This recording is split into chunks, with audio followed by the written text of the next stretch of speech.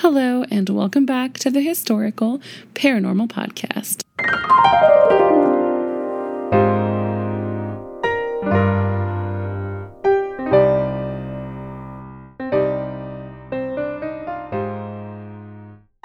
Well, hello. I'm so excited to be back and talking about a new story. And I wanted to, before we get into this, tell you that this is a seriously gory episode. So if you have kids listening or if you have a weak stomach, no judgment, obviously, because I have lost it almost on some of these episodes because they're so gross.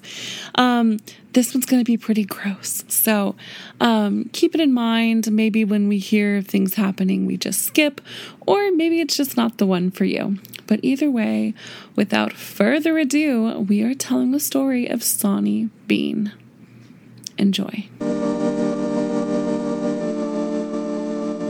Imagine that you are traveling to see your family in Scotland in the 1600s.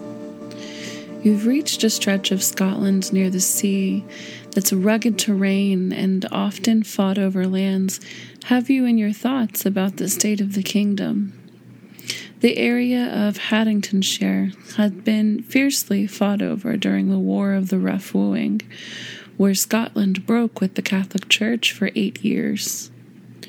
This war was like any war in the 1500s in that it was brutal and long. But the Jacobites were beginning to rise up again, and talk of rebellion and war were beginning. You've got this on your mind as darkness descends on the carriage outside. The rocking of the carriage and the sounds of the horses clip-clopping on the ground lull you to sleep as you begin to think about how close you are to your family now, only 9 miles or so from Edinburgh in the Ayrshire countryside. Just as you drift momentarily to sleep, you hear commotion outside. The driver let out a surprised cry, and the carriage comes to a complete stop. You try to look outside, but all you see is darkness and the dim candlelight of the lamps outside the carriage. Suddenly, the door opens and a hook stabs you in your mouth. Blood is gushing everywhere because it hit the back of your throat, and you feel yourself being dragged out of the carriage as what feels like 20 fists are beating down on your head. A knife drags across your stomach, and you feel warmth and pulling as a large group of people descend upon your body. Then, black nothingness. The children of the clan pull the man's body onto a cart as the adults go through his trunk, taking whatever looks saleable and useful. The driver's body is underneath the passengers, but he wasn't carrying much for the children to loot in his pockets. They're more interested in the meat anyway. The adults quickly find luxurious clothing, a bag of money, and a few trinkets to take from the scene, and they, with their children, slink off into the inky darkness. Dinner awaits.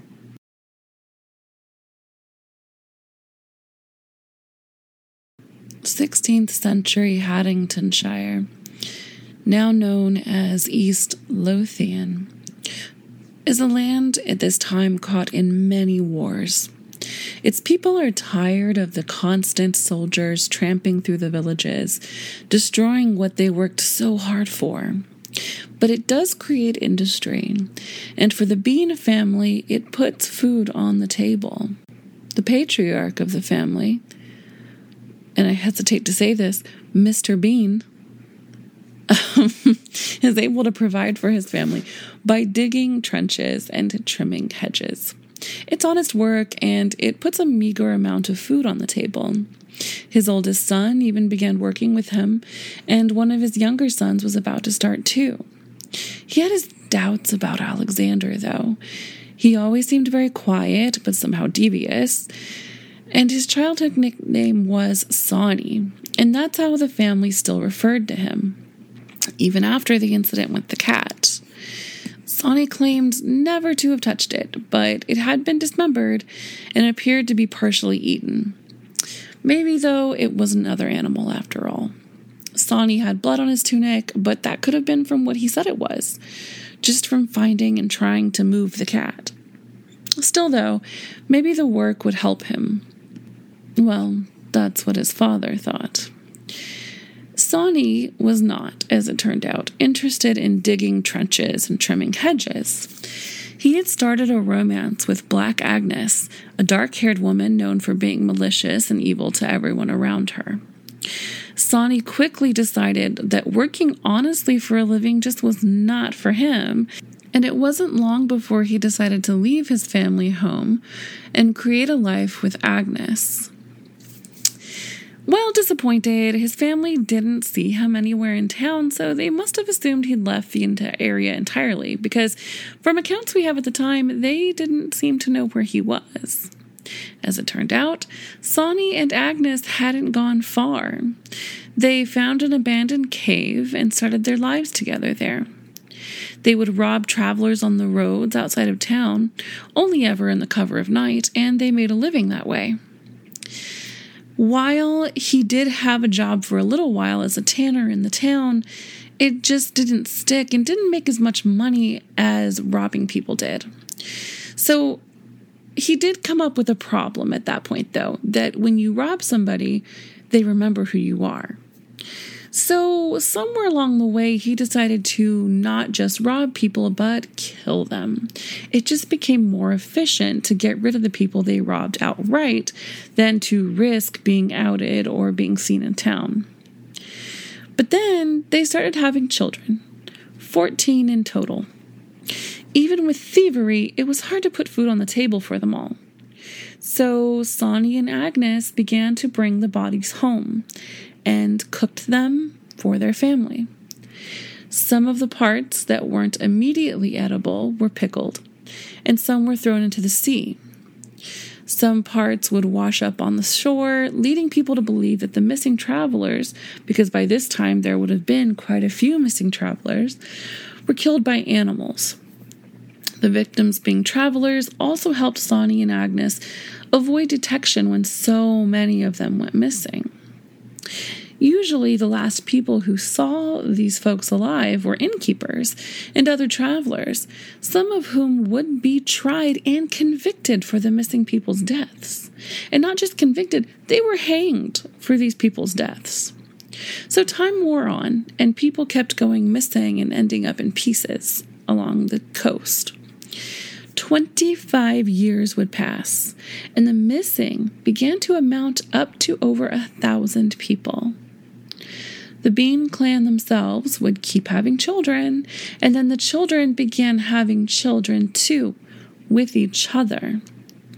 The clan would grow to 45 strong in these years. And if you're asking yourself, how did they not get caught? Well, they really only went out at night. And even then, it's not like they were going into town to discuss the state of the kingdom with folks. They not only were murderous cannibals, but it's likely they looked the part too.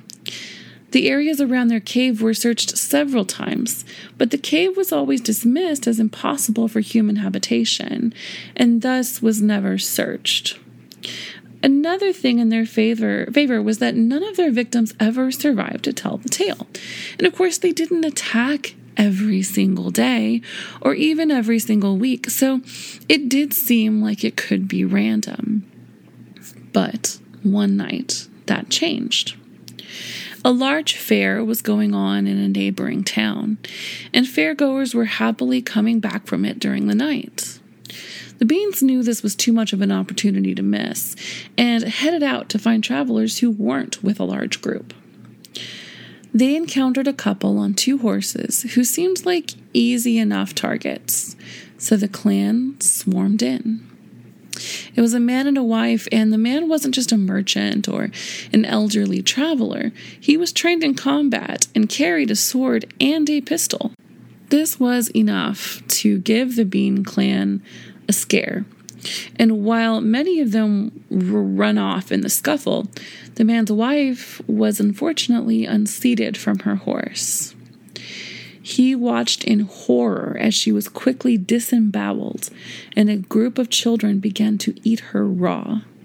Now, while many of them were scared of the pistol, keep in mind that the pistol he shot, though uncommon, could only be shot once without having to reload and prime and do all of that sort of thing to get it going. So it wasn't something you could use in a quick battle.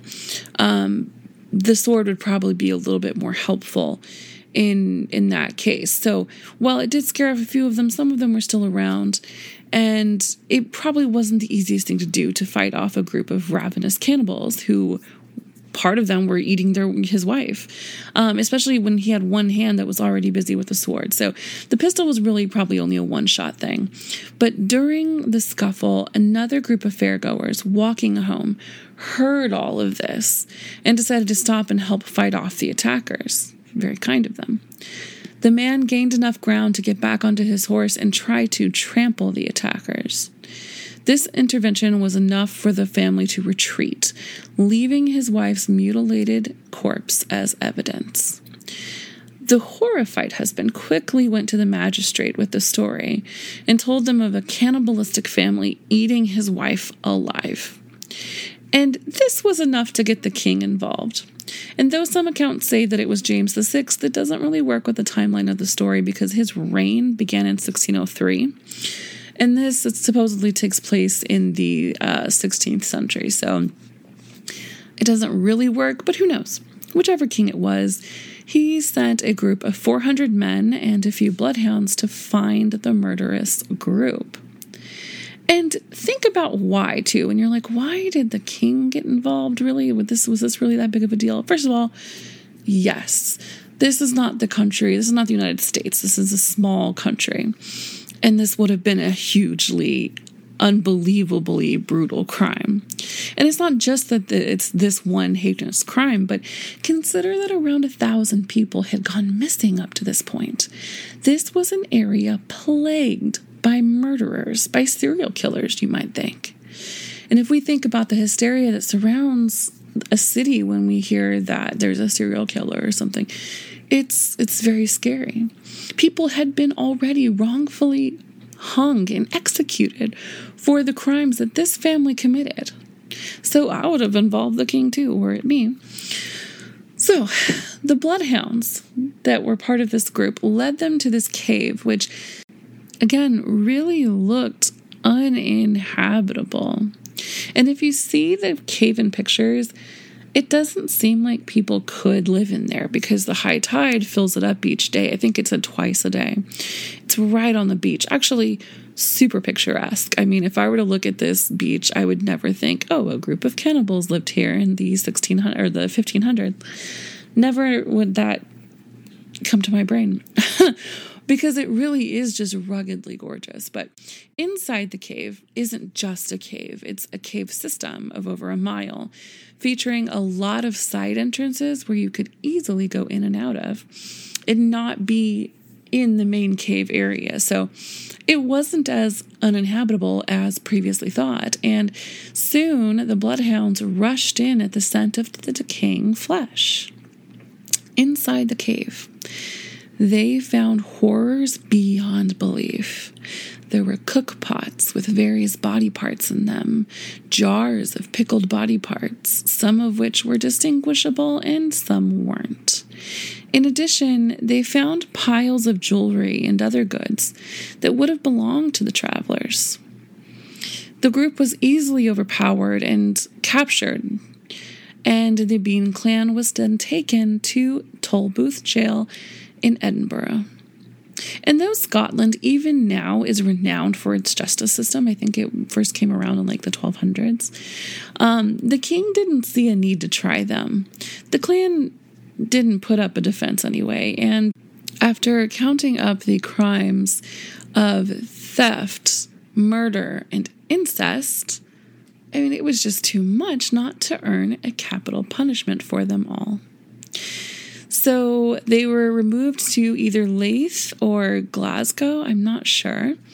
But in any city, either one, Alexander Sawney Bean, along with 26 other men in his tribe, ostensibly his children and grandchildren, although I'm sure somebody else joined at some point. I mean, you don't get to be that many, really, in 25 years? I don't think so. So, they were the first to be executed. And my babies, this was the Middle Ages. The execution was not just a beheading. All of them had their genitals first cut off and thrown into the fire in front of them. Then their arms and legs were sawed off. And I think their hands and feet were sawed off first, and then they took off the arms at the shoulder. And they left them to bleed to death. Sawney's last words to his family and the world watching were, quote, "It isn't over. It'll never be over." End quote. The next day, Agnes and her daughters gathered. After having watched the men of her clan, her husband and children, be executed in a brutal fashion, her and her daughters and her granddaughters now took the stage to be burned at the stake. The women totaled 22, and that was the end of the Sawney Bean clan, as it's told. But is it real? That's the question, right? These are old stories. There's not a lot of documentation of the 1500s. I mean, there's some when it comes to royalty and things that went on with the government. But, this was kind of in between all that. Definitely far from royalty, but it does involve the king. So you'd think there would be something, but there are a few mentions. So let's go over what's true. It's true that the area now known as East Lothian was war-torn, and in the 1500s, that was still true. There are documents running back to the 1600s that reference Sawney and his murderous clan, but he wasn't the only clan leader of thieving cannibals around at the time. Yeah, for real. That's the funny thing. Well, not so much funny, but interesting at least. We have Andrew Christie. He was a butcher in the mid-1400s, when famine struck Perth. Meat was too expensive to sell to an already poor clientele, and that's even if you could get it. And part of what contributed to this famine was that there were several diseases affecting cattle and sheep, which made the meat that was available dangerous to eat. And not only that, there was a lot of flooding going on in the lands, and it was happening so often that the food was hard to grow. So it was a dire time in Scottish history, and Andrew felt it strongly. He eventually got desperate and joined a group of marauders. God, I love that word. Marauders, stealing from caravans, traveling the foothills of the Grampian Mountains, which I also love because I think of Grandpa Mountains whenever I read that. But anyway, ADHD side notes are null and void. Let's move on. He and his group would stop riders and carriages by running or riding up next to them and using that hook on a rod or a cleek to catch them by the mouth and pull them off their horses. Right then, Andrew would use his butcher skills to chop up a fresh meal out of the travelers and their horses. Christie's legend began to grow, and he took on the sobriquet of Christie Cleek, with cleek being kind of a different pronunciation of crook or hook on a rod, crook. And it always makes me think of by hook or by crook, and neither here nor there. It's just interesting. So legend isn't always what it's cut out to be, right? And with his type of crime, it was only a matter of time before the law of the land caught up with him. A team of riders from Perth dispersed the clan, but it's said that Christie Cleek got away and began life elsewhere under a new name.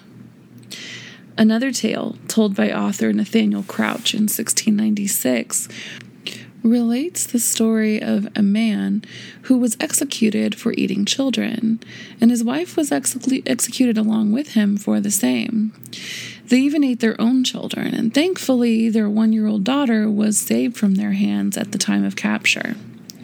She was taken to Dundee to be raised away from the notoriety of her parents' actions.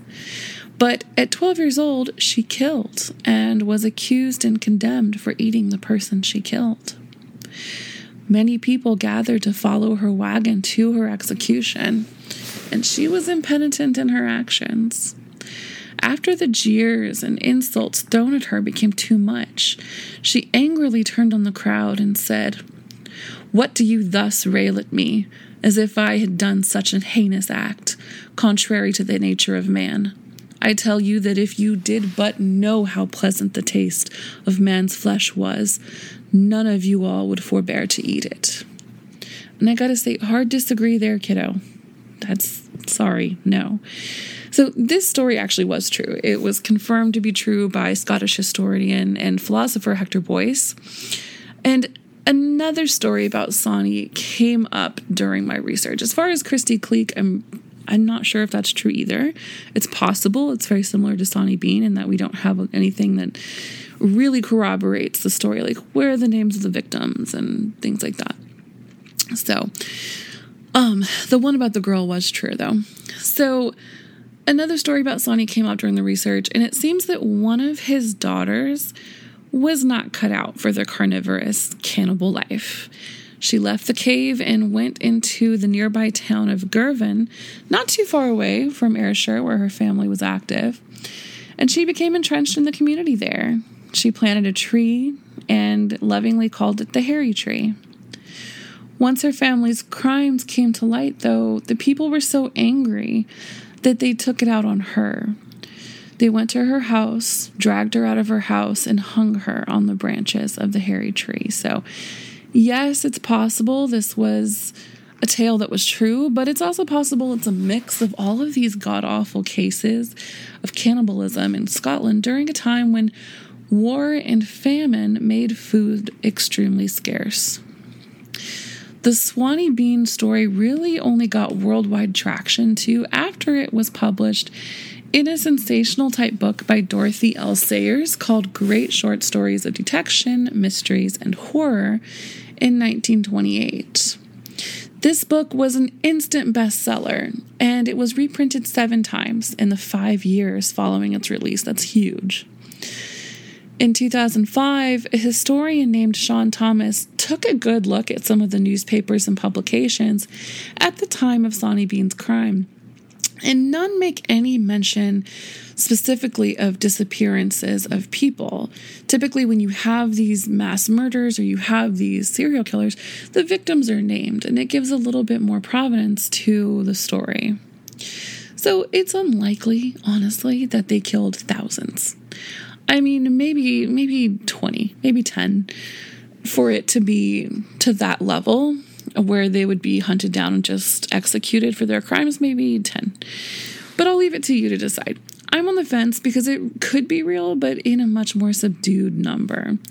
But it very well could be an amalgamation of the stories going around at the time. Who knows? Maybe one day we will.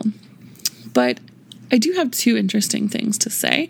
One is that if you are familiar with the Russ Craven film, The Hills Have Eyes, it was inspired by the story of Sawney Bean and his family. And I'm sure quite a few other horror movies, but that one in particular always got to me. It was always terrifying. And now I know that this is what was the inspiration, and I get it. The other story is that there was somebody who lived in that cave up till 1980.